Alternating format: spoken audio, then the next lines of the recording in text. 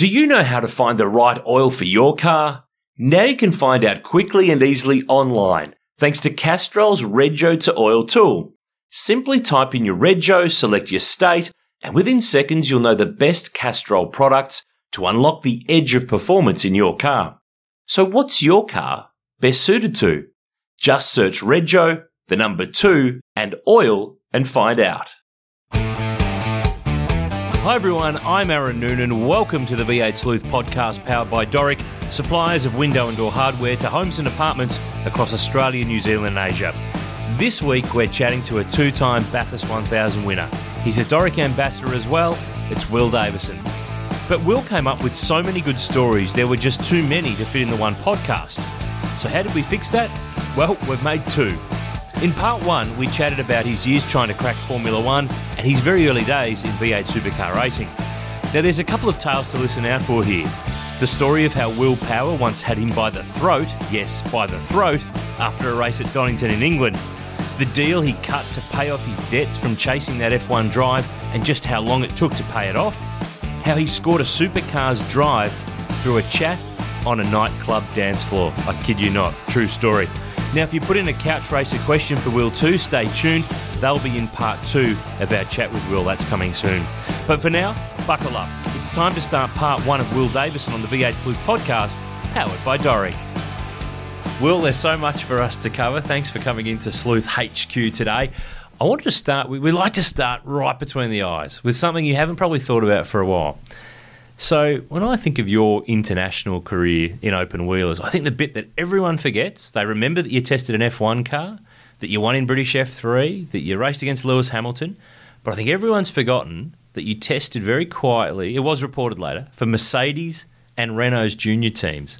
Now, had history been really different, where on earth could you have ended up?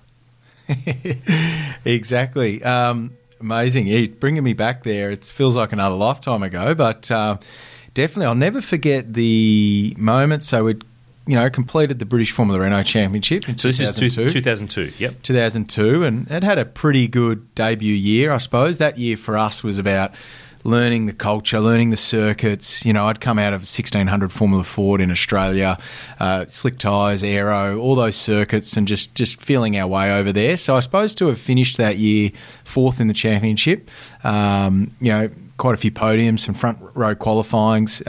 We'd missed the winter series, so to speak. So my teammate Rob Bell was sort of the favourite going into the series because he'd won the winter series.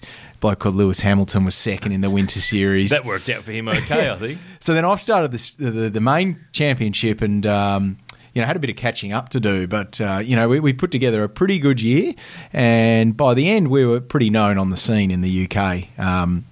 And then it was only like a week or so after the round, and this was my first real introduction of knowing how small the world is over there and how close you are to Formula One, yet how far away you are.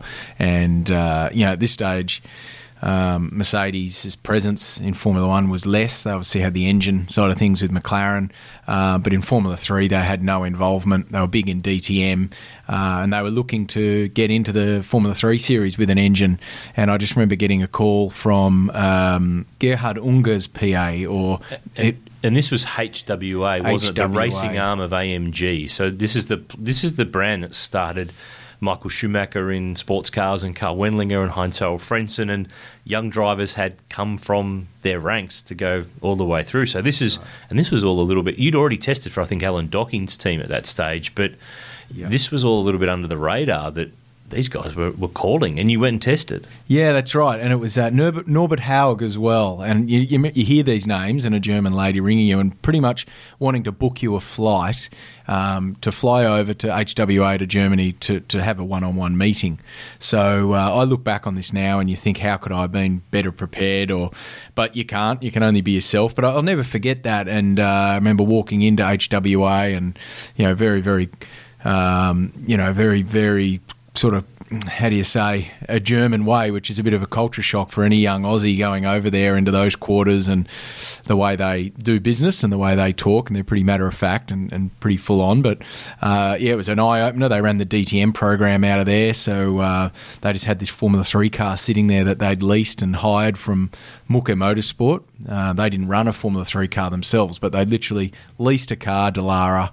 They'd obviously designed and built their own engine, and they wanted to test some young drivers for their program. So, went and did that test at Hockenheim. It was a 3-day test, and it was funny because the champion of Formula Renault that year was Danny Watts. The runner-up was Jamie Green, and third was Lewis Hamilton, and myself fourth. So it was funny that Danny, Jamie, and myself were testing, and Lewis wasn't. The other bloke was okay. I think he had a deal good to go for the rest of his career with McLaren. But exactly. So you do the test. Does anything come of it, or was it a thanks for coming? That was really nice. See you around. What was the scenario? I do remember it well, and I remember Lacey and Bernd Schneider were testing the DTMs, and we were literally in a garage with them. Like, there were 6 trucks as I pulled up, and being a part of that big program, I was absolutely packing myself.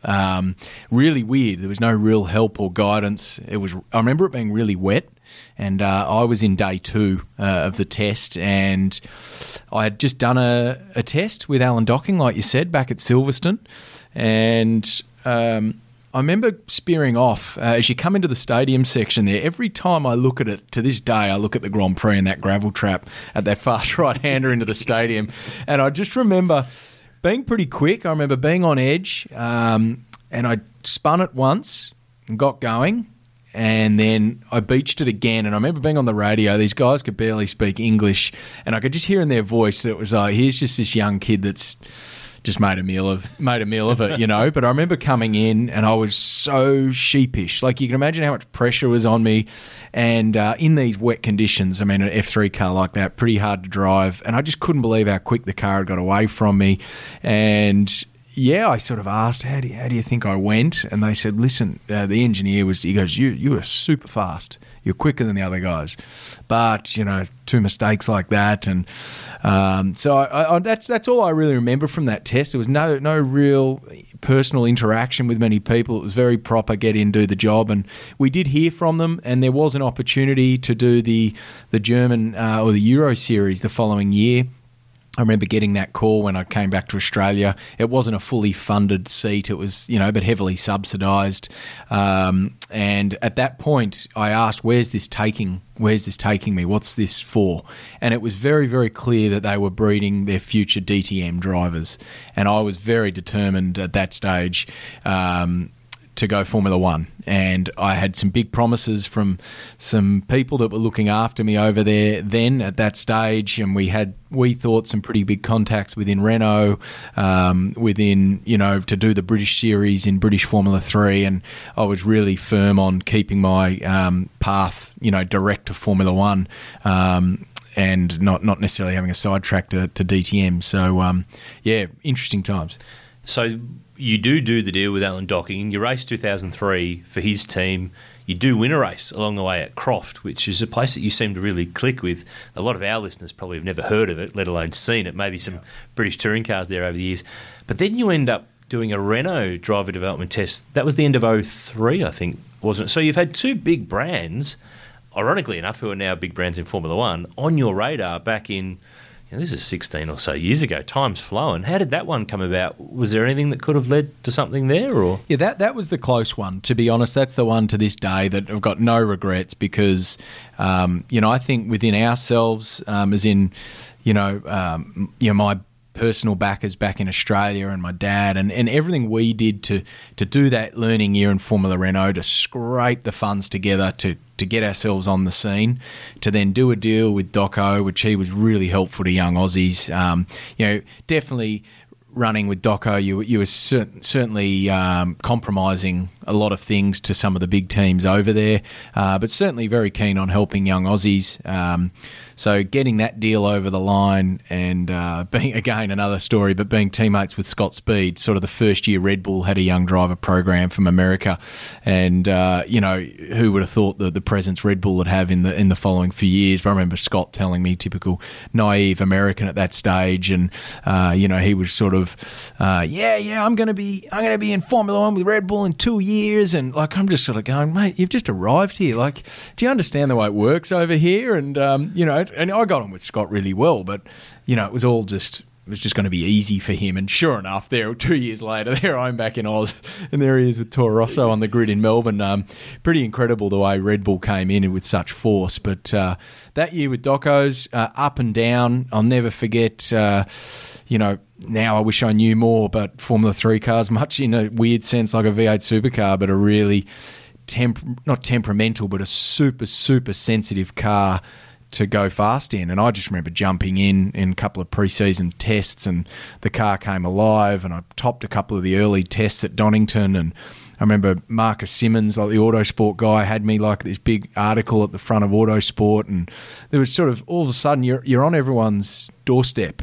If you perform at that level in that era in particular, I think times have changed a bit, but if you were performing, opportunities were there. And I was sort of, I won't say doing it with ease, but I thought I can do this Formula 3 deal. And the first few rounds were super hit and miss, and I didn't really understand engineering probably as well as I should have then, but we had a particular window with that car, which is another good story from 12 months on when Will Power ended up in that car, which we do joke about now as to what he had to change to that car to get it to help him out, which is another great story. But we rocked up at Croft and just suited those conditions on that day. It was only my 5th ever British Formula 3 race, qualified on pole by a mile, won by a country mile.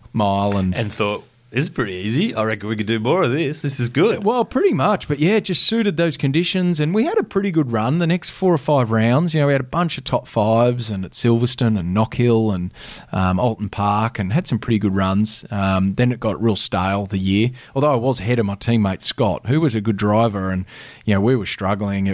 Pressure was on, and I ended the year fortunately being able to do a round or two with the Menu Motorsport, which was a car that had been quite competitive. And we were nearly done and dusted, but my backers were like, well, let's just get you in a car that we know is quick and see what you can do.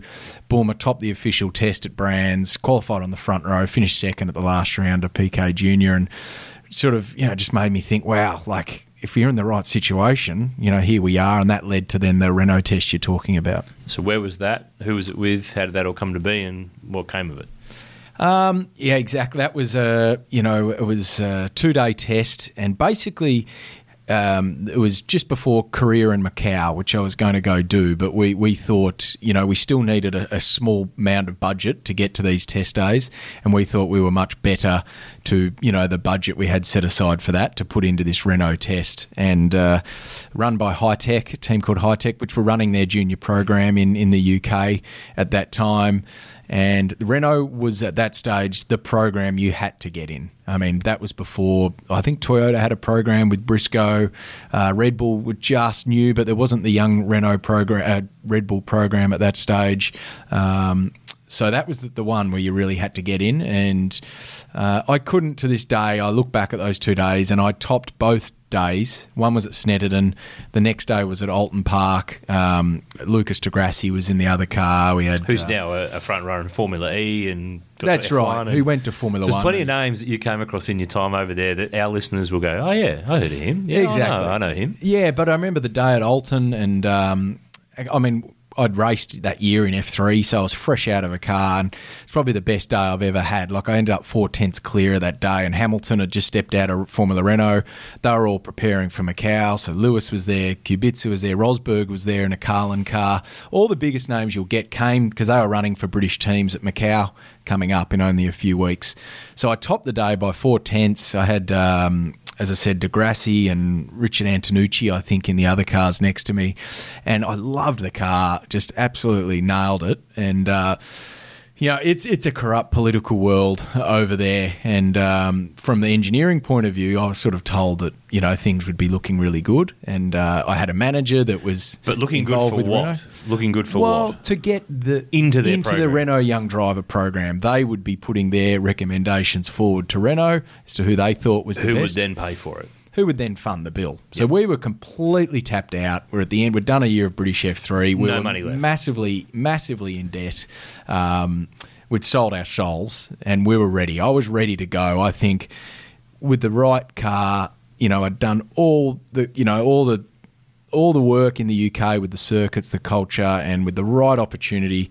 I'd been podiums in British F3, but I think I was a shot to win the title that next year, which is whether you make it or break it. It's the same for any driver, but we knew we'd given ourselves the best shot, and but I knew we were completely reliant on that, and we were waiting, not hearing anything. Mark Webber, I was spending a bit of time with then, and he was obviously managed by Flavio and a guy called Bruno Michel. Yep. Who ultimately made the end decision, and I remember I just wasn't hearing anything. I had a manager called Chris de Havis.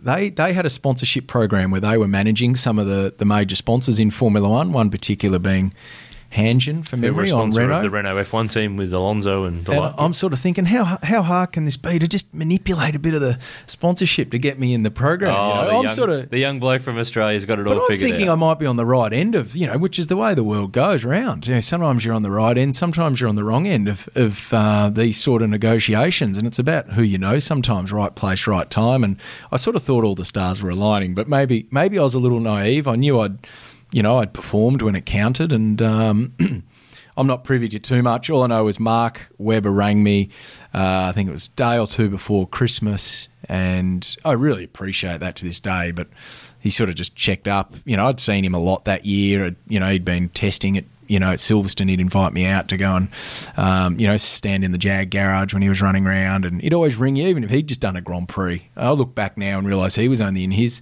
second year in Formula One, so he had his whole world ahead of him and the pressure he must have had, but he'd always ring up and check on you and see how you were going. And now I look back and you just looked at him as this Formula One superstar at that stage, but now you actually see how early in his actual career he was in at that stage, and he was still really caring for young drivers. But he rang and said, I can't remember the exact words, but mate, pretty much start planning something else. I've spoken to Bruno, I've spoken to Flavia. It's not your gig. Not you. Lucas de Grassi's got it, and I don't know the exact reasons and political reasons in Brazil and Renault road cars. Who knows how all that world works? Maybe they liked something else about him, but Mark broke the news to me, and that's when I felt like my world collapsed. Everything we'd put into that overseas program. And we were, it's that one break. You either get or you don't, and we didn't get it. We didn't give up at that stage, but I knew it was going to be a pretty steep hill from that moment. But you did get to put your backside in a Formula One car and a period car, i.e. not a 10-year-old one later on down the track that some guys have been lucky enough to do. So 2004, you and Will Power get to drive a Minardi, a then current Minardi at Misano in Italy. Yeah. Not too many people I've sat across a room with who've driven a Formula One car that was the current car at the time. How on earth do you describe to the layman, myself, listeners, what's a Formula One car of that era? So we're talking V10 era, back when they were the real deal. What's that like to drive? Can you put it into words without taking 9 years to try to explain it? Because I'm sure there's so many elements. But how do you get your head around that?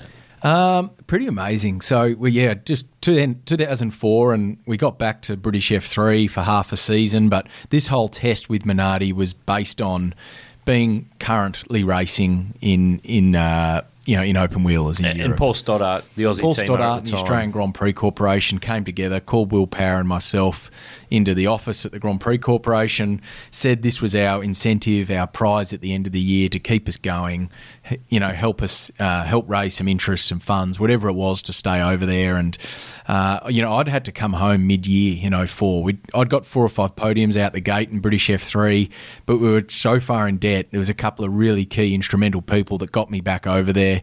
The guys at Menu Motorsport, Alain Menu himself, Mike Baker, which was a really interesting story, never to burn your bridges. But we'd gone racing without paying for it, and we just had to stop because we were so far in debt, which we later always said and always promised we'd pay that debt, and we did. Took a long time. But yeah, it still led to that dream. I had that Formula One test, there to look forward to, that carrot to work towards. And I'd come back. I'd done the endurance races at that stage. I had a V8 Supercar team, Team Dynamik, saying, come and race, V8 Supercars, come and do a test. And I'd gone and had a bit of a play in the V8. But I always knew, but I had that Formula One test, and I always had in a contract that I'd signed at that stage, if, and the craziest of chances something comes up in that world, that's my out clause in the contract. So I'd never given up to that point, and that test was incredible.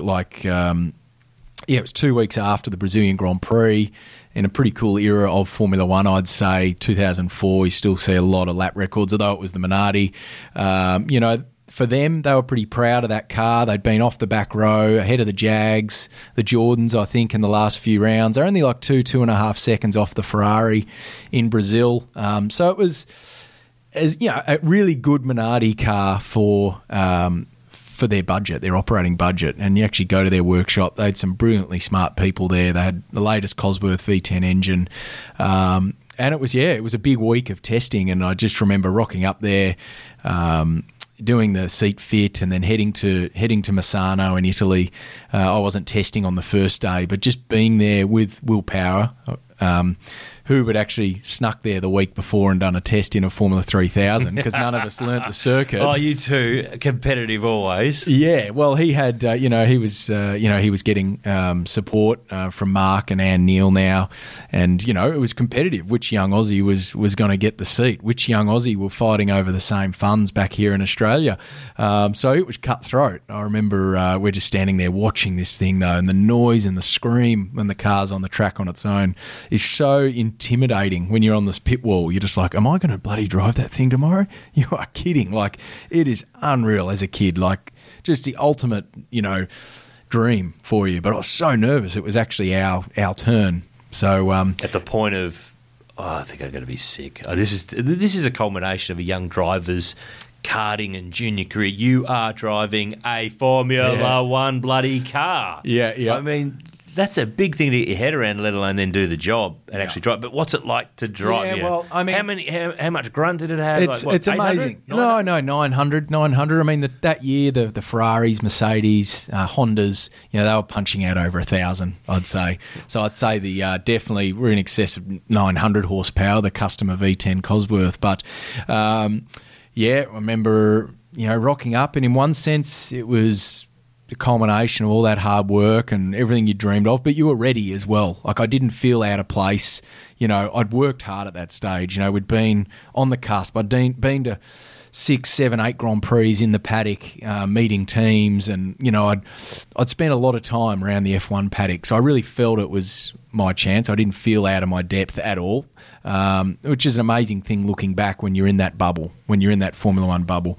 You feel you belong there, you feel you deserve it, and you just got to grab the opportunity and go. But there's, no matter what you've done, sitting in that car that first time when it was your time to go, you're just trying to take it in your stride. You're trying to act cool on the outside, but inside when they fired that thing up, and I just can physically remember, the sequence, the amount of people around the car, the way they fire the car up, and they control the throttle and they're warming it up. Seeing the huge, tyre warmers and Bridgestone tyres on the side and the steering wheel, I'm thinking, this is it. This is it, and then it's your time to go. Yeah, that first lap, just that first time I opened the throttle, I'm just coming out of pit lane, didn't stall it, which was aim number one. Drove it slow for a few corners, and I just got up the back straight, and I just had an installation lap, and I just remember going, I'm just going to nail it. I sort of went second gear, third gear. It was a bit of a scream. I thought, shit, this is accelerating pretty quick. I thought, no, I'm just going to go to the board stuff, and I'm just going to nail this thing. Just peg it. In simple layman's terms, I'm just going to give this thing the bean, see what it's got. And you cannot even fathom the acceleration, but not in an out of control way, like with the traction control, the gear shift.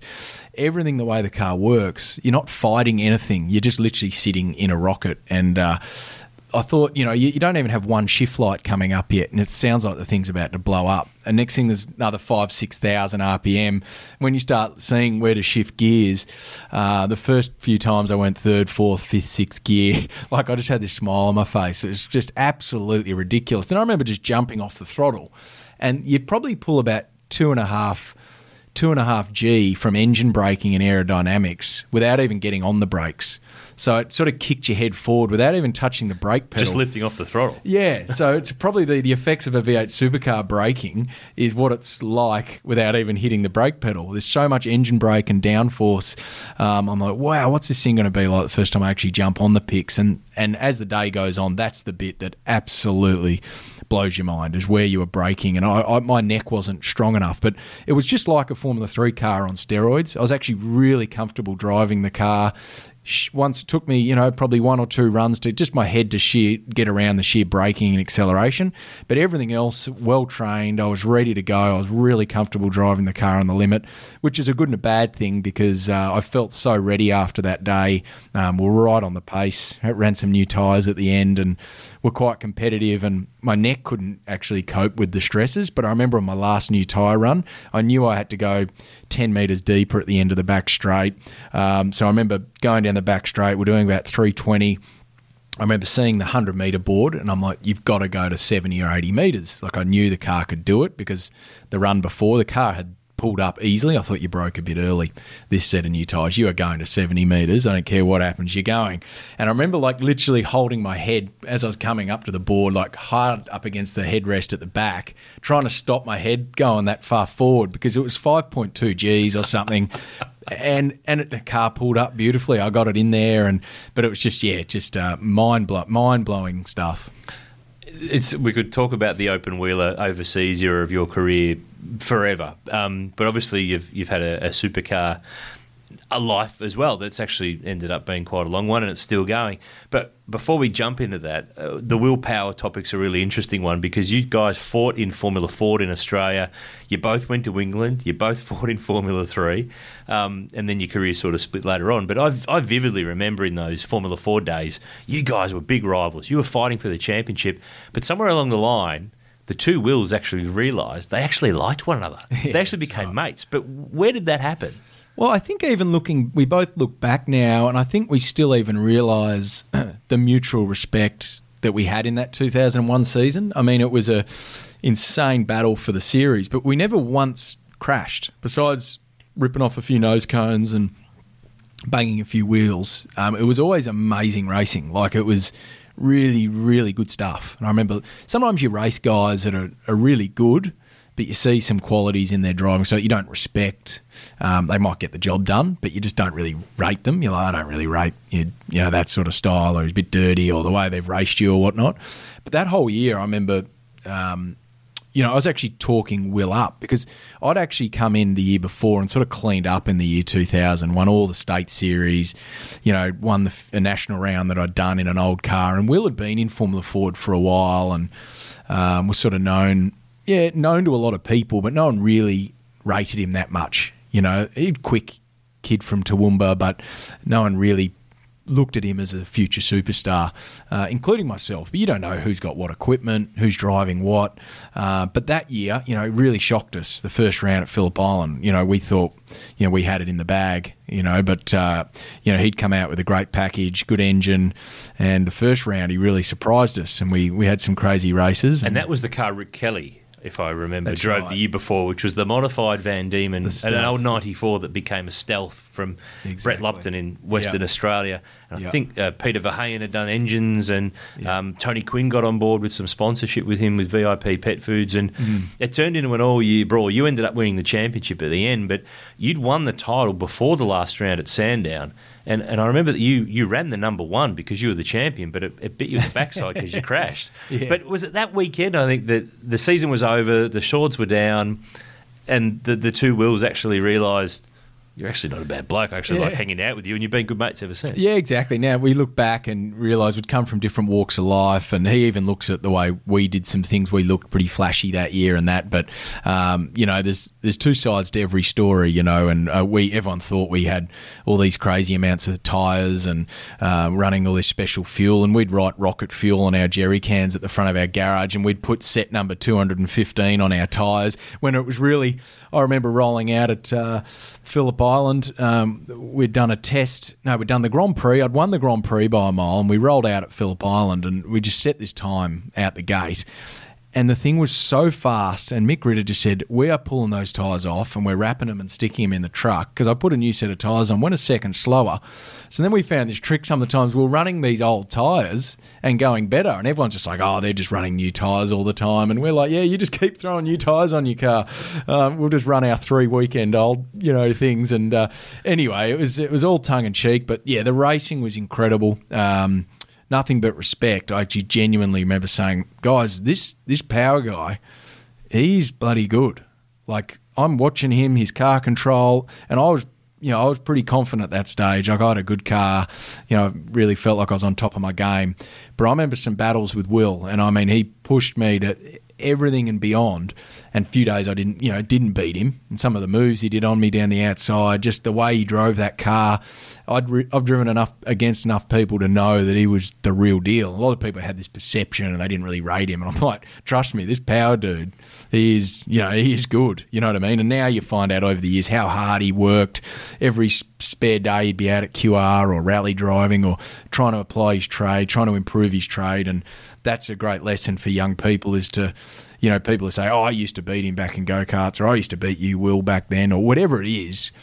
If you got that mentality, you're screwed. It's how you progress and how you learn and how you constantly continue to better yourself as you go through the ranks. And guys like Will Power, who's just obsessed, absolutely obsessed with being the best, what he's developed on himself is pretty amazing. So we had our runnings in. We had both in Europe. He slept on my floor. He didn't have the budget at that stage, and he was sleeping on my floor in England when I was winning British F3. Then the tides turned, and we were on the way out, and he was sort of got some good backing behind him. And we had some pretty full-on battles in British F3. He had grabbed me by the throat once at Donington when I'd run him off down the back straight. Remember him running from 200 metres away, screaming at me, going, "Oh, I would never do that to you!" And he was screaming and running towards me, and he was pretended to punch me in the face. And I'm like, "Calm down, Will, calm down." But it was intense to the point where, the F1 test together, there was funny buggers going on. I was not meant to drive the car first. He was meant to drive it in the morning. I was the afternoon. It was super cold, 0 degrees. He thought he was going to be in an unfair advantage. Next thing, a few phone calls. I got told, "You're in the car in 30 minutes. Get in the car."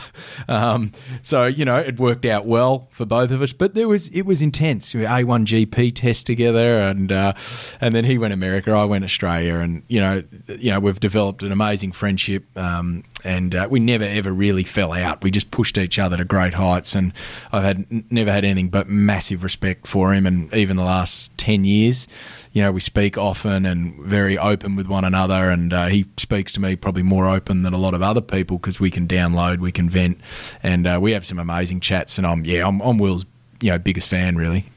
2 Wills, 2 races. We just should never get you two together. It's got to be done. One day you might end up sharing a supercar together. You never know. You never know. Hey, one thing I wanted to switch to now. You talked about the team dynamic start for you in supercars. So 2004, you're done with the cash. By the way, you said you paid it all back. How long did it take you to pay back, and how much did you have to pay back? Because that's a massive amount of money to do those European race programs. Yeah, that's right. We had an investment scheme. Which every time you say scheme, it makes it sound dodgy. Well, it was an investment program. Investment program. Thanks. You knew all about it, but had some amazingly loyal friends of my dad's that were, one, putting their money where their mouth was, but 2 were out there just shaking the can to the whole of Melbourne, any businessman they knew, to the point where just after I'd won Croft in British F3, we hosted a big night back here in Melbourne, and I remember Brocky was there, I remember Sam Newman there, I remember Shane Warne was there. He was in the middle of his scandal in terms of Which his one? ban. He had a few. Well, his ban from cricket, whatever it was for, and they were trying to put him in a positive light with his brother, get him out there, and he was trying to help me, and some interesting times. But we were out there with all influential, wealthy businessmen and the Grand Prix Corp, and some of the efforts we went to try and get some money out of some backers where they'd invest in my future, and you pay them back. You pay them back. Basically, obviously, if it was big time in Formula One, happy days for everyone. But if it was my career went not Formula One, once I was earning over a certain dollar, you'd start paying them back. So basically, it got to my first 3 years in Supercars. I was paying back dribs and drabs to a few of these, these backers. A few, I should say, it was probably 30 or 40 of them. And it got to the point where finally, when I went, we're talking millions, hundreds of thousands. Up in excess of $1 million. Yeah. So basically, it got to a point when I joined HRT, and I took a bit of a punt, because if I wasn't earning money, I didn't have to pay anyone back. But I sort of took a bit of a punt, and I thought, you know what, I'd rather write to all these people and say, because they were all supporters and friends at the end of the day, hey, how would you guys, instead of dribs and drabs till 2015 when the sunset clause was, how would you like 50% of your initial investment just up front in a payment now, And all of them pretty much said, yep, we'd prefer that. So I effectively, was able to get a year's payment, and so this is a bit of a loan. So in essence, HRT paid you before you drove for them in a way. Effectively, yeah. A year early. Yeah, I must try that with very people different from where I'd come from. But it was some certain negotiations I had in that year of 2009, which was a great year, which I basically just lived off a couple of deals I had, personal sponsorship deals, and sacrificed all my salary for a whole year, and effectively just tried to, clear my debts, if you like, and I could have then been out and done the next year, and I've paid back all this money, which I didn't actually have to, but it was the right thing to do. And then I had a clear path going forwards, and fortunately here we are in 2019, and I'm still fortunately driving, so I think it was the right decision to make. But it was a big thing to get off, and that included the the Australian Motorsport Foundation as well, the CAMS Foundation, which I'm still to this day, I believe, the only driver that's ever paid anything back to that. That was an interesting one, which I was happy to do as long as it went to a good place. So let's rewind back to the start of the Supercars era. How does the Team Dynamik deal that you ended up in late 2004, you drove the endurance races for them and a couple of single race rounds. How did that start? Who made the call? Were there other teams even ringing you ringing them? How did it all kick off? Well, that stage, only real relationship I'd had with any V8 team was Gary Rogers at that stage, who was a great backer of mine in Formula Ford. Valvoline sponsorship in Valvoline, Cummins, Repco, and but I wasn't at that stage really. Never really spoke seriously about doing endurance races or anything. We were firmly fixed on going to Europe, which Gary, to his credit, at the end of that Formula Ford year, say what you may about Gary, but all I know is, we had a great year. I think represented him and his sponsors well. And at the end of that year, we were going to the festival, and he basically... The Formula Ford Festival at Brands Hatch. Yep. And he had no requirement to help me whatsoever. But he I remember him saying to us, you guys have done such a great job this year for us and our sponsors. I'd like to throw you an extra $5,000 or whatever it was to help you get to the festival. Gary did not have to do that, and I remember he went above and beyond to support us to even go to Europe, not necessarily stay in Australia. So, but at that stage, he had no other contact with V8 Supercars, but there was one team in those early stages that was always on the phone at the end of 2003 when maybe media reports were out there that, I'd been doing well, but financially things were tough. So Oscar Fiorinato was ringing quite frequently at that stage, just anytime you come home, please give me a call. Anyone that knows Oscar, incredibly passionate guy, maybe too passionate at times, but really got me my break. He was all for young drivers who've been in Europe. It's what Ambrose had done. It's a really great schooling for young drivers. And they had at that stage a team with so much potential. They had a great setup, and it all looked, as they showed in those first few years, that they came in with guns blazing and potentially could have been a great powerhouse, that team Dynamik. So I'm not going to say we were sold the dream, because on paper, things were looking good for them. It could have gone either way, but either way, it was as simple as that. I'd come home a week or two, I think, in about July, and Oscar's like, quick, fly to Malala, let's have a run in one of these V8 Supercars. Of course I was going to say yes. And I remember I did a couple of laps next to Simon Wills, and then I think I did 2 on my own. Then it was just throw a passenger in, and these things, H-pattern back then, they were a bit of a beast. But yeah, I was straight into it. I just copied exactly what Simon did, and from then on, just took a few passengers, and then in the middle of the day, they're like, oh, we'll give you a couple of laps on your own with a good set of tyres. And I came in and apparently went quite quick. As quick as I'd gone, I don't know. But I was quite competitive, and it was sort of that night on that, Oscar, they sort of said, we're going to run you next week at Winton in a wild card in the main game. And I'm like, mate, I've done 14 rides and 3 laps on my own in a V8 supercar, and you're sending me in the main game at Winton and in another chassis. I mean, I couldn't even change gear in the thing properly. But, it was that third car, and it was pouring with rain. And I remember we had a bit of an electrical issue. I was 10 minutes late in the first practice at Winton because we had a problem. And I remember just going out on this hot track. I was still struggling with the roof over my head, the mirrors. Like, I was so far out of my comfort zone. And I've gone straight out with 32 supercars in the middle of their championship campaign, and it's wet. And I remember Tander once coming across the bow of me and just sort of running me. He didn't even know. He was just, as you are in the middle of your supercar, I was just this kid out of my depth. And these guys were on a mission. They were on top of their game, driving these cars perfectly. And I'm absolutely hanging on. I'll never forget how foreign I felt. But I remember finishing like 8th quickest that session. I got in the wet. It was pretty easy to drive. It was just like any car. Anyway, we did a couple of those races there in Donington Park, which led into the Enduros, and formed a great relationship with Dynamik, and was spending a lot of time in Adelaide with Willsey and Oscar. And pretty early on, simply ended up in a 2-year contract being put in front of me, where I was a paid professional. And at that stage, I'd come from hell, like in terms of financially, just was over it. You'd been paying out, but now you could actually get paid to drive. Yeah, and I was living the dream. But I mean, I was so burnt out. I mean, you're doing a lot of driving in England, which sounds crazy now looking back. But I was just... going to racetracks. Oh, you can't get in the car this morning. The money hasn't come through from Australia. And it was just forever a grind. And that's what it is over there. That's what it's all about.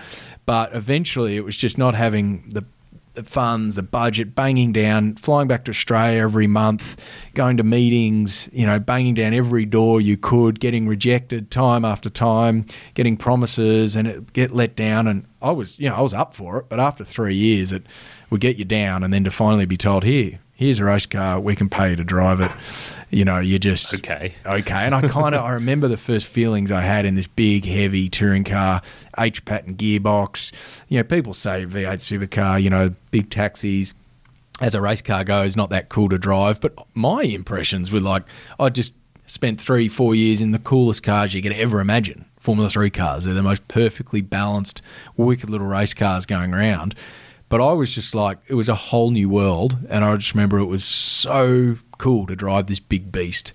I think I was just looking for something different, a new challenge. But I was keen, I was committed. We went on with the deal, with that one clause, like I said, knowing that if something happens in Formula One, I have an out clause, and we had a good crack after that test. We did put some big feelers out there to get a budget together for the Minardi seat. I think Stoddy said you need about $6 million, or you're $1.5 million to be the Friday tester, and that was up against guys that were bringing 12 and 15. So he wanted an Aussie in there, and we tried to hit up some big Aussie companies, and we did have a good little crack for a bit, but it wasn't to be. So with the Dynamik thing, did you actually sign a deal? Because in 2005, you talked about the circumstances for you changing. Their circumstances changed because I think there was a licensed sale or something. Tony Longhurst became involved in Team Dynamik, and you were, from memory, in Adelaide going to drive at the Clipsal 500, but you didn't get in a car. Am I right in remembering that there was I think Longhurst acquired one of their franchises or something along those lines, and your contract was not? How did that all work? How did you end up on the sidelines at what was supposed to be your first Clipsal 500? Pretty crazy, but it was, I was over in Adelaide and we were going to the Grand Prix, and I remember we sold a licence. Okay, big deal. How does that affect me? No, doesn't. But you've got a contract with Dynamik at that time. Clear as day. 2-year contract, clear as day. Unbreakable, watertight. So did the Grand Prix, and Simon Wills didn't drive, and I drove the 44, Team Dynamik owned contract, and Tony Longhurst drove the other one. Which was 45. 45, yep. And had a pretty actually good run. I literally, these are the days, you got to remember, I didn't physically sit in a V8 supercar from Sunday night at Bathurst, lap 13 when the thing blew up. I hadn't physically changed a gear in a V8 supercars to Thursday practice at Albert Park. I'd been in Formula 1 cars. I'd been everywhere, and we couldn't even get a test day. It was just front up. Let's go. Again, rookie coming in, not even a test. Now you see all the rookie days and that now. Times were different, and but rolled out and had a pretty good Grand Prix for memory, where we ran in the top 10 and there was an intermediate race and I'd qualified 11th or 12th. Again, enough to make an impression, very luckily. For what that car was, it was a good result. Yeah, and that was all pretty normal. But then what happened in Adelaide? And then I remember being in Adelaide for the week, and I sort of hadn't been paid. But that was all good. It was, you'll be right. And I eventually I remember handed a little bit of a payment. Anyway, just carried on with it. Went to Adelaide, and next thing it was, because Oscar was passionate. He just wanted fast guys in his car. Willsy was there getting ready. I'm there getting ready. And eventually, come like the Wednesday night or Thursday, my helmet's in the garage, like everything. You're ready to go. And it's, no, you're just driving Tony's car, 45, So I'm like, yep, cool, whatever. So I just need you to quickly sign something, I'm like, okay, what's going on here? Next thing I'm effectively in the hands of Tony. When I had a contract and a deal, it was like, oh, hey, mate, here's whatever it was. Whatever Tony, it's his business. A 5-year management contract, 2-year deal, but not getting paid. It was sort of, I'm like, well, no, why am I going to sign that? I've got a deal. I've got this. I've got a deal. Yeah. Anyway, you imagine me. I just wanted to drive. I'm like, screw it. I'll just sign it. I just want to drive. And anyway, we had to get our heads together and ringing back home. And it's like, no, under all means, do not sign that contract. So anyway, long story short, we were willing and able to honour our contract, drive the 44, but Willsy was clearly in the 44. And it was very embarrassing. There was press releases out, and I had to rock up there Friday morning with my helmet on and ready to get in the car and to fulfil your contract. Fulfil your obligation, and just really unfortunate because I had a good relationship with them, but it was really all over my head a bit. But I couldn't sign the agreement with Tony. At the last minute, he got his mate in, Max Wilson, to drive the car. That's fine, as he would. It was nothing to do with Tony really at all. It was just to do with the Dynamik side of things. And unfortunately, from their point of view, he's got his son as the driver, and they'd committed to me. So a pretty unfortunate set of circumstances, which did drag on for quite a while, unfortunately, and worked in our favour because I had an ironclad contract, simple as that, and it was only settled many, many, many months later. But in the meantime, luckily, I'd been able to do enough to attract DJR Sunday night in Adelaide on the beers at a nightclub. It's where all the good deals happen. Stevie J's like, well, what are you doing for the Enduros, mate? And I said, no idea. And it was Monday morning. He goes, Dean Orr will call you in the morning, and put me on a plane, went and met them Tuesday, signed a deal for the Enduros literally a few days later, which was pretty cool, which then started the DJR journey.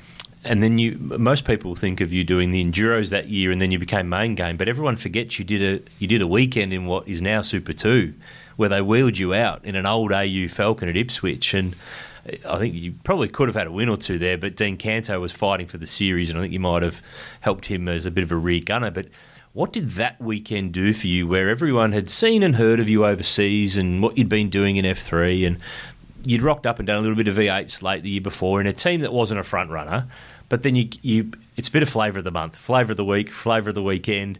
You run on the podium, you ran at the front it was the HPDC series back in 2005. What happens then? Does the phone light up? I'll tell you, I got I look at this sport from many ways and many angles, and I'm grateful for everything I've had. But it is a crazy industry where if you're on the right end of perception and you catch the right wave at the right moment, it's amazing what can happen. So I even look to other industries, whether it be Formula One or you could be a pop star. Do you know what I mean? Like how quick your life can change. And if you get on the right end of a Formula One deal, like you're just this normal kid. Right guy, right place, right time. And you can be on the wrong end of it where no matter what you do say, you cannot take a trick. But yeah, I remember from that point of the Grand Prix, I had an enduro deal, but it was the first time in my life. I had a bit of A1 GP that I did. Kept me busy, but it was 4 or 5 months there where I wasn't racing. I was driver training around the country, doing a bit of work to get my, a little bit of pocket money in just to live. And I was ringing around teams, and no one was really interested. It was sort of, I'm like, oh, mate, can I come in and just have a coffee, introduce myself? Nah, mate, you'll be right. And it's just the way it is. No one wants to know you, And but anyway, I was DJ. I was doing some tests with them, and I even remember though. This is who I'm just a student of the sport, but I remember the first time I rocked up at a test day at Queensland Raceway with DJ, and just seeing the 17 Falcon sitting there.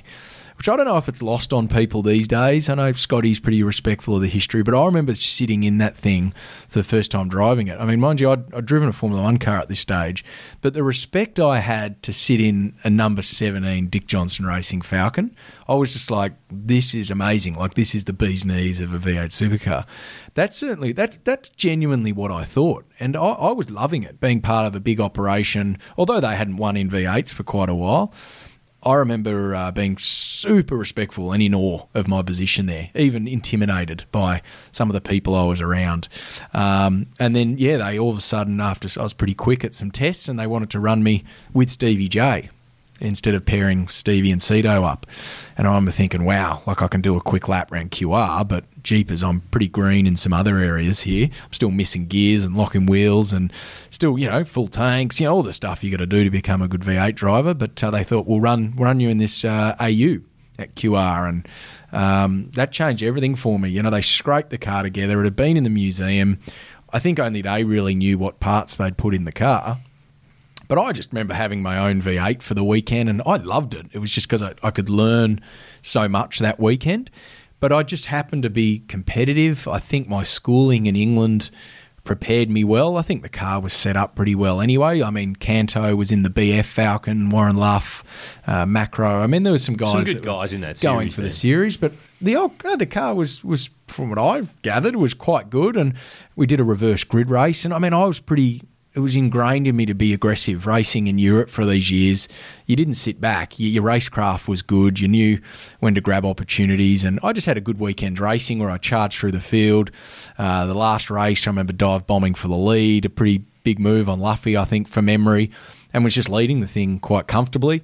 Obviously, Dino was going for the championship, so I played the team game there and helped him get that round win. But it was an amazing weekend where things changed. From that moment on, that perception wave I was just talking about, without doing anything different. I'm like, I am the same driver I was last Thursday. And next thing I had 4 contract offers to be in the V8 Supercar main game the following year, pretty much right in front of me. Within a week? The next day? Within that week. Yeah, absolutely. Literally Monday morning. Literally the Monday morning. Who's ringing? Because it's long enough ago that you can talk openly about this now. Yeah, I mean, I was in touch with people, but it just really fast-forwarded the process. So at that stage, I mean, DGR were interested, but there was a lot of water to go under the bridge. But that was just an enduro gig. There was just no an enduro, deal beyond but that. They then heard word that I'd been at Oran Park, sitting down with Ross and Jimmy Stone. Who were losing Marcus Ambrose at the time. Ambrose, that's right. Courtney was coming home from Japan, but there was still certainly an opportunity there.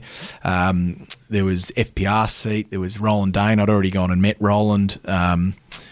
Just before then, he was just doing his due diligence, meeting young guys. There was Tasman seat, Kevin Murphy. Which was your mates? Which meant Jamie we were Wickup. best mates at this, still are, but we were really close mates then. I was following him that year at Tasman. I was so pumped for him that he was able to show his stuff and put some big performances in. But yeah, after that weekend, it all just erupted. We heard Monday Rostone wanted to meet again. So all the people they're throwing contracts at you, literally basically. met Tasman, I remember, but they had JR. They were trying to get Stephen Richards from Perkins and then Jamie, but then they literally offered me a contract. I'm like, well, so you got JR locked in. I'm like, well, what if you get Richo? Because he was a big uncertainty at that stage from memory. Well, what are you going to do? It's like, that's your seat, And I'm like, well, Jamie's here. And it was not anymore. That was how ruthless it was. I remember they didn't really know how it was going to work out, musical chairs, but they wanted something, and I was pretty unproven, to be honest. But it was just the flavour of the month. No one wanted to miss the potential next Marcus Ambrose or, whatever it was. So that was a crazy process, and the DJR caught wind of this, and it was, they really fast-forwarded the program and to get me in there, and they offered me a 3-year deal. But that was the great irony of that was that they had a contracted driver. That's right. Glenn Seaton had a 2-year deal for 2006 was the second year. So out of all of this, so this is not a Will and a Glenn thing or a Glenn and a Will thing. You replaced Glenn Seaton, and that deal retired him out of full-time driving, which was a team decision. They went and did that, not you. But, they had a guy, but then they went, oh, here's this other young guy. He might be the next wave we need to get on here. Everyone's struggling to keep their heads above water. I've now been a part of a similar deal when Scafie finished up. But Glenn Seaton, I'm just, is a hero, legend. I'm so respectful of the old days. But it's a cutthroat industry. you got to do. There's nothing about me and Glenn. I remember going to test days and being able to just listen to Glenn's feedback and just so respectful of Glenn and what he'd achieved. But at the end of the day, you got to do what you got to do. And I don't get into the nitty gritty, but I remember hearing secondhand that he'd just be paid out and that's that. And I was told, don't you worry about it, Will. We'll make it happen. And it was, I do actually vividly remember a couple of tough phone calls where, I was just they were just having to sort their stuff out before they could actually offer me something. And it was really none of my business, that side of things. But yeah, there was a deal put to me, which I thought as a young rookie at my stage in my career it was like, wow, okay, 3-year deal guaranteed and a pretty good deal for what I figured. Which sort of blew me away, and it was, inevitably what happened in the end. But it took a little while to get the deal done. So, what was it that said, "Let's sign the DJR deal. Let's go there"? Why there? Because at the time they weren't travelling too flash compared to a Stones or a Triple Eight or anyone else. Why was that the only one that actually went on the table, or was it a case of you chose them for a certain reason? What was the story? Well, there was a Tasman deal on the table. There was certainly very strong interest from Stones and FPR and then Triple Eight. It sounds like at the time FPR were everyone was playing off everyone. Everyone's on. Well, with they everyone were because no one knew who was doing what. So Jamie was there in limbo. Frosty was around. Myself around, and I think everyone was chatting to everyone. But basically. I remember rocking up at Sandown at that stage, just knowing the DJR deal was the proper, I was at the team, I liked the team, a legendary team, some big plans in the making. And it was a no-brainer, that opportunity on paper. And I thought, they hadn't been that great, but it could be a good place for me to shine personally, learn the ropes, which I needed to do. I had so much to learn in V8 supercar racing, and it was on the table before the Enduros, where my confidence, I should have been thinking, it's only going to increase my value, but I actually wasn't that confident because I know the perception game, and I'd done the right things at the right moments, but I wasn't sure I'd get in and just nail it. I was thinking, what if I throw the thing in the fence at Bathurst and all these deals are off the table? So it was more of just trying to get my future secured. And while I was on the wave of perception that I talk about, and I remember rocking up at Sandown, hadn't even raced yet, and I don't know what had changed, but I remember it was a meeting with Roland, which effectively nearly got me offered the drive there. But I effectively shook the hands at at DJR, so far down the road without actually putting ink on paper, and I was still thinking, I'm better to learn my ropes with a team that's not expected to win the first race instead of going up next to Lounsey. I remember thinking, it could end my career. I wasn't ready to go in at that stage. I might have been, but I think I had a lot to learn, and my plan came together 3 years, and when I got my shot with the big team, I wanted to make sure I could capitalise. But what's a nilly deal with Triple Eight? Talking, hey, we want you, we'd like to have you. What's a nilly deal? Well, effectively, we got told that said, they're keen to do a deal. So it wasn't me. I was driving the car. I think it was Dad, from memory, had met him, RD, and I'd have to go back and exactly get the exact words, but effectively got told that, pretty much they'd like to do a deal. But at that stage, I think, we were, as I said, we were, without being ink on paper, we were You're a DJR committed. I'd done the right thing. My head had negotiated. They'd done the big decisions that they had to do to clear that space, and so it never went too far. It was a fledgling conversation where I gather I was pretty much told there was an opportunity there, which I didn't expect, but I was comfortable with my decision. So you do 3 years at DJR, a year of learning.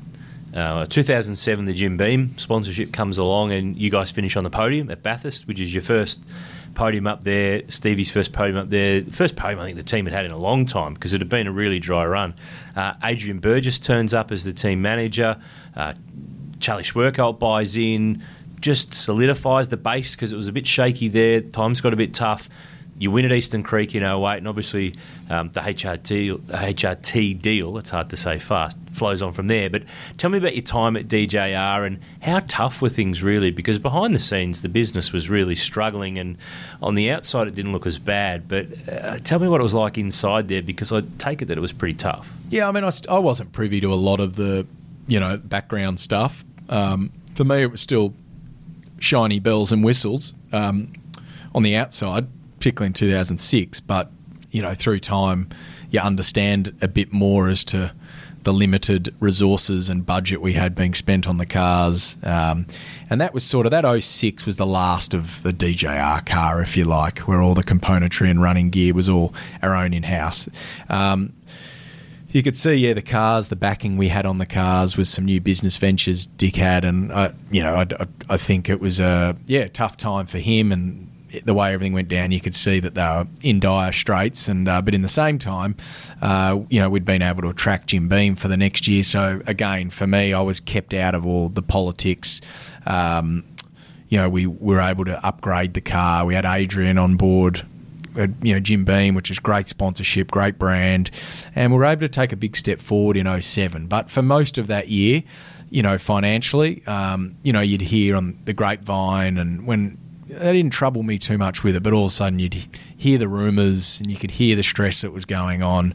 And they did pretty well keeping the joint running as it was, and there was always hope with that team that it was going to be saved. An icon like DJ, and whatever the reasons were, there was always something on the horizon that was going to save the day. And it was enough where it never bothered me too much. There were periods in 2007 there, though, where obviously times were very tough, and Jim Beam stepped in a few times and was able to make my payments and things like that when I'm being told there may not be a team the next year. And, so you're always wondering, well, what's going to happen? Here I go again. How on earth have I ended up in this situation again after everything in Europe? Team Dynamik, I thought everything was good, all turned to pus. DJR, Dick Johnson Racing, and then you didn't want to believe it. I loved the people. I was close with the family. I was loving it. And then you're hearing all this again. I'm like, what is this motorsport deal? What on earth's going on here? But I was in a fortunate position again where I had a contract and I was a paid professional. And fortunately, as 2007 went on, although things were so dire, I gather, I was still at a very close knit with the team. So I was always a big part of the furniture. We'd really made progress as a team, and there was so much potential for us going forwards, which, as I said, that late 2007, that Bathurst podium was the tension you saw in all our faces was huge, because it was a crucial time of the team. You probably don't remember this because you were too busy watching Stevie in that last stint. I don't want to insert myself in the story here, but I was there and I saw it, so I know it's right. I was working for Seven in the pit lane for the first time that year, and they asked me to go and get a grab with Dick in those last, 20 laps, while it's Lowndes, Johnson, Courtney, Murphy, a snaking trail of cars on a slippery track. One of the best finishes to a Bathurst 1000 you've ever seen. If you haven't watched it for a while, go and dig out your DVDs or your videos to have a look at it. And I said, I can't find him. He's not here. Of course he's there. He's Dick Johnson. His son's maybe going to win Bathurst. I said, he's not here. And I went and asked, I think Adrian Burgess at the time picked a quiet moment to ask. And I found out he could not bear to watch. He was out the back. Yeah. Like he couldn't watch. It was like that. It was, as I said, I can't speak for DJ. Not just because his son was fighting for the win of the race that made him, but because of the background.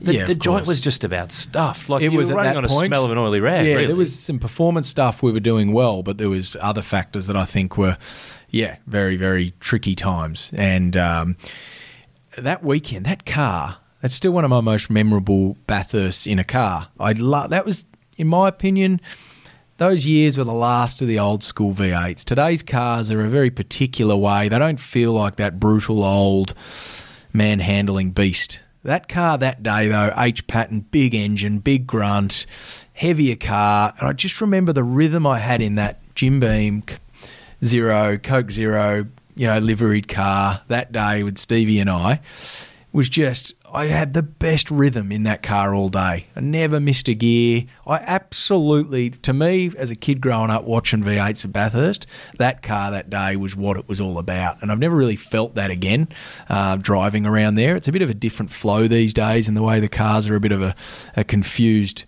GT car with a V8 supercar. They don't give me quite that brutal sort of wrestling feeling. But yeah, great car, great day. And I think the Johnsons, they're such a close family as well. And I think, which I really respected, and Dick, so wanted his son to do well. And, Stevie was driving really well that week, and you could see the weight Steve had on his shoulders every time he went to Bathurst was just, it's huge. It's actually a travesty he's still not going back there to this day, because he's a gun driver. Like Stevie was a great driver, particularly at Bathurst, rock solid every time. And the weight he carried on himself at that track, and then we'd put such a good day together, and we're in that position at the end, and you could just see, how much Dick wanted also his son to do well and his team to do well. And I really reckon that's where the stress was on that day. And it was pretty full on timing. It was a big day. It was a very big day. Now, around that time, I'm going to take that period, and we'll cover HRT shortly and how you end up at the factory team replacing the retiring Mark Scaife. But it's around this time that you meet a little girl from Western Australia, who these days so many of our followers know as Rihanna Crean, Supercars pit lane reporter.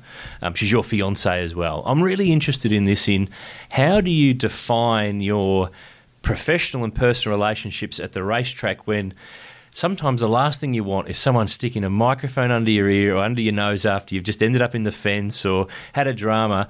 But how is it when it's your own fiancé sometimes doing this? How do you guys deal with that situation? It's such an interesting and unique relationship in any form of sport.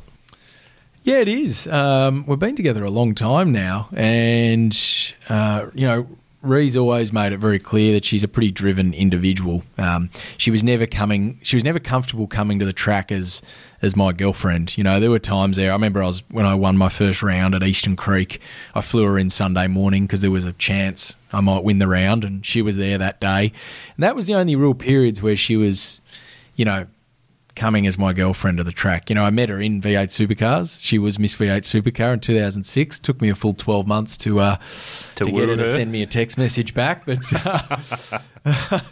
came through with the goods. Don't know how, but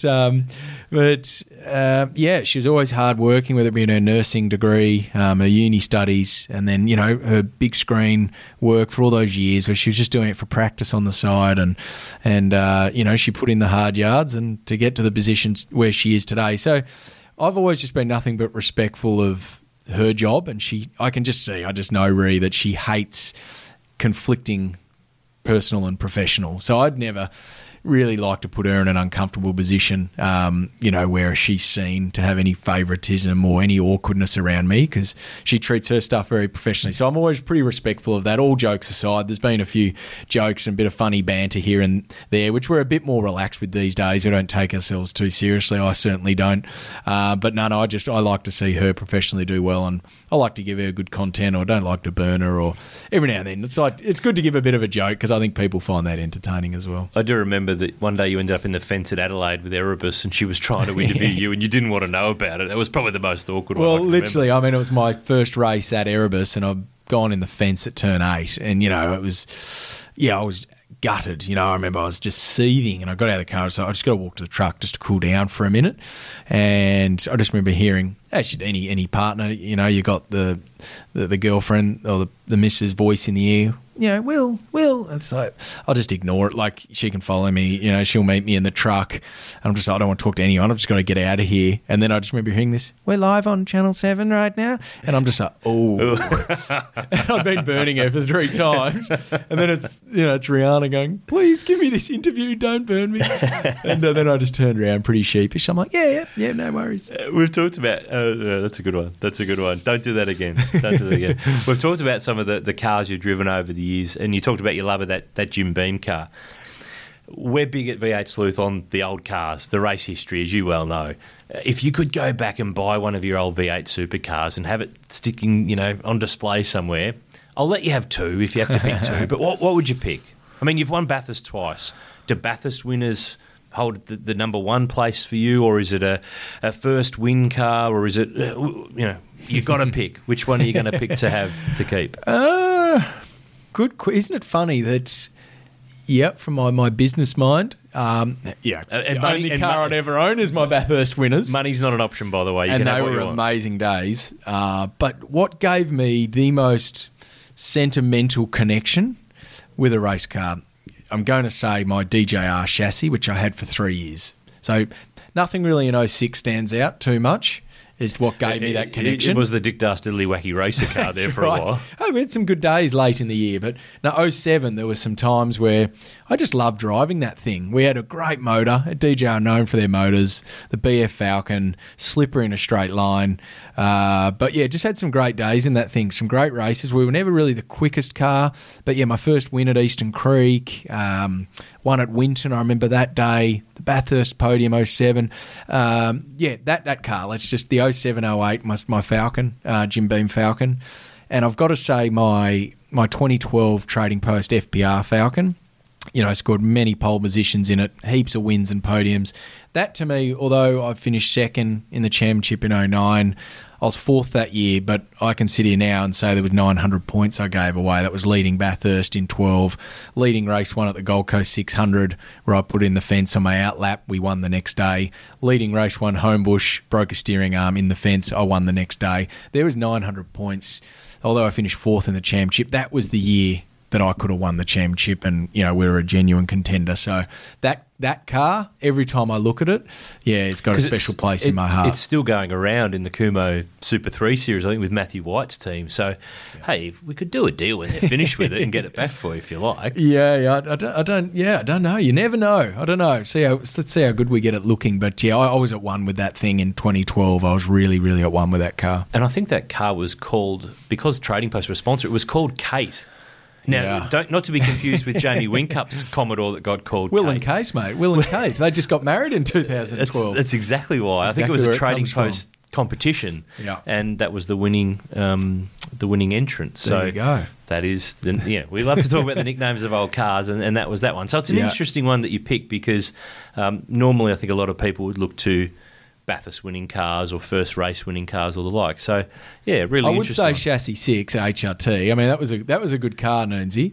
But then it just hated me in 2010. It loved you in 09. I had 6 rounds in it in 2010 to the point where I just wanted to throw the thing in the tip.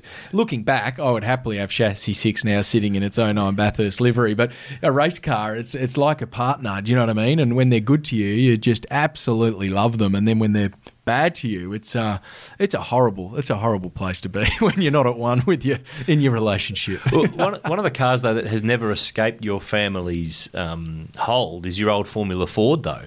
Your 2001 Van Diemen. So that's the car. I know we're backtracking a bit here, but we tend to just jump around on this show. That you won the Formula 4 championship in. Some bloke called Whincup won it the next year in that car. I think Michael Trimble drove it, and he did win a race or two here or there in the Formula Ford series. And did James Davison, your cousin, end up having a little steer somewhere along the line? Maybe not. He was in the 95. He was in an older car, but the fact is that car has stayed in your family. Absolutely, yep. And can we see it back in its Valvoline colours? Actually, that is a plan and something we're putting action on at the moment. It is a plan in process, and something Mick Ritter has agreed to do himself personally with us, because sentimentally it means a lot to him as well. I mean, those years with Mick and Sonic were absolutely unbelievable. Like, it was effectively Sonic's very early days, the infancy. Mick was the only full-time person. We built that car up with so much pride. It was his first championship, and the memories we had together at that time were just incredible. So 50 years of Formula Ford. Now I think it's good timing to get the thing up and running. Mick said he would like to have the privilege of doing it, which, as I said, I won the championship. We leased it to Whincup in 2002. He won the championship.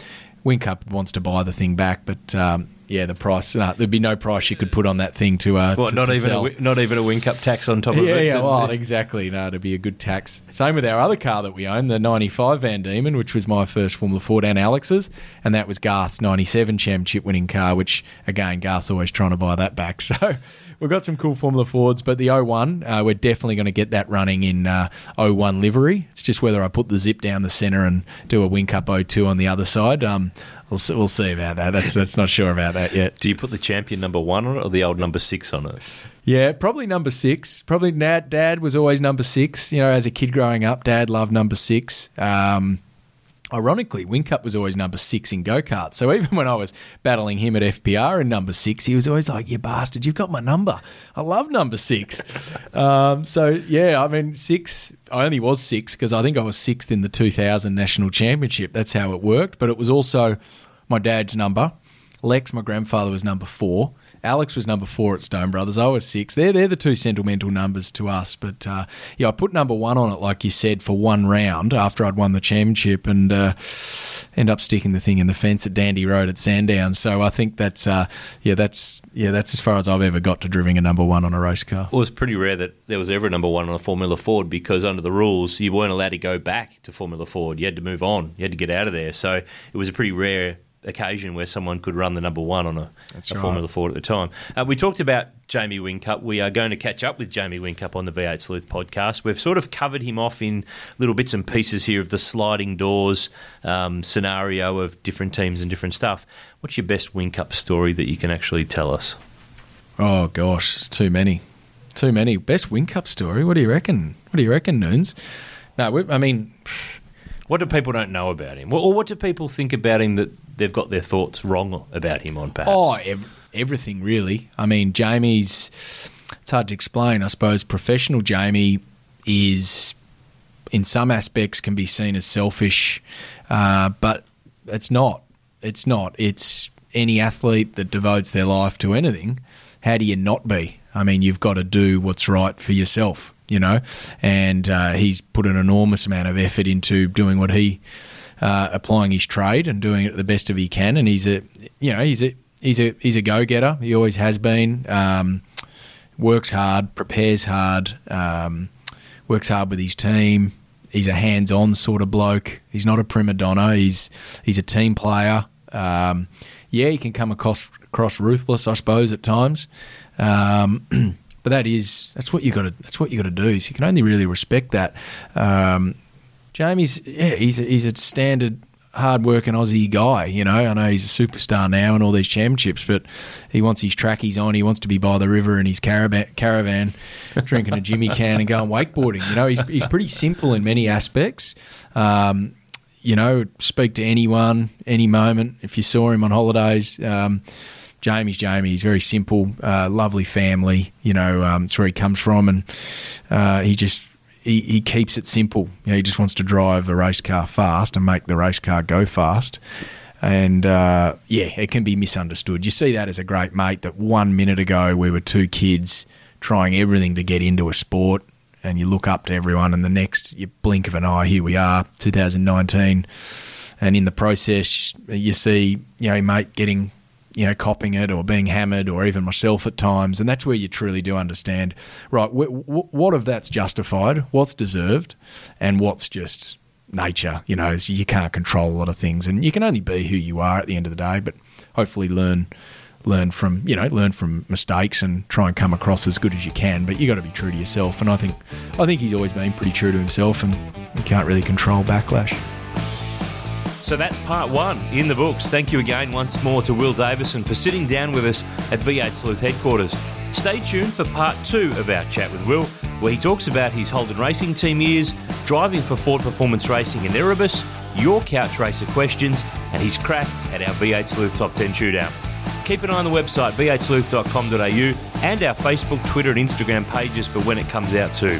Until then, we'll catch you next time on the V8 Sleuth Podcast, powered by Doric. Do you know how to find the right oil for your car? Now you can find out quickly and easily online, thanks to Castrol's Rego to Oil tool. Simply type in your Rego, select your state, and within seconds you'll know the best Castrol products to unlock the edge of performance in your car. So what's your car best suited to? Just search Rego, the number 2, and oil and find out.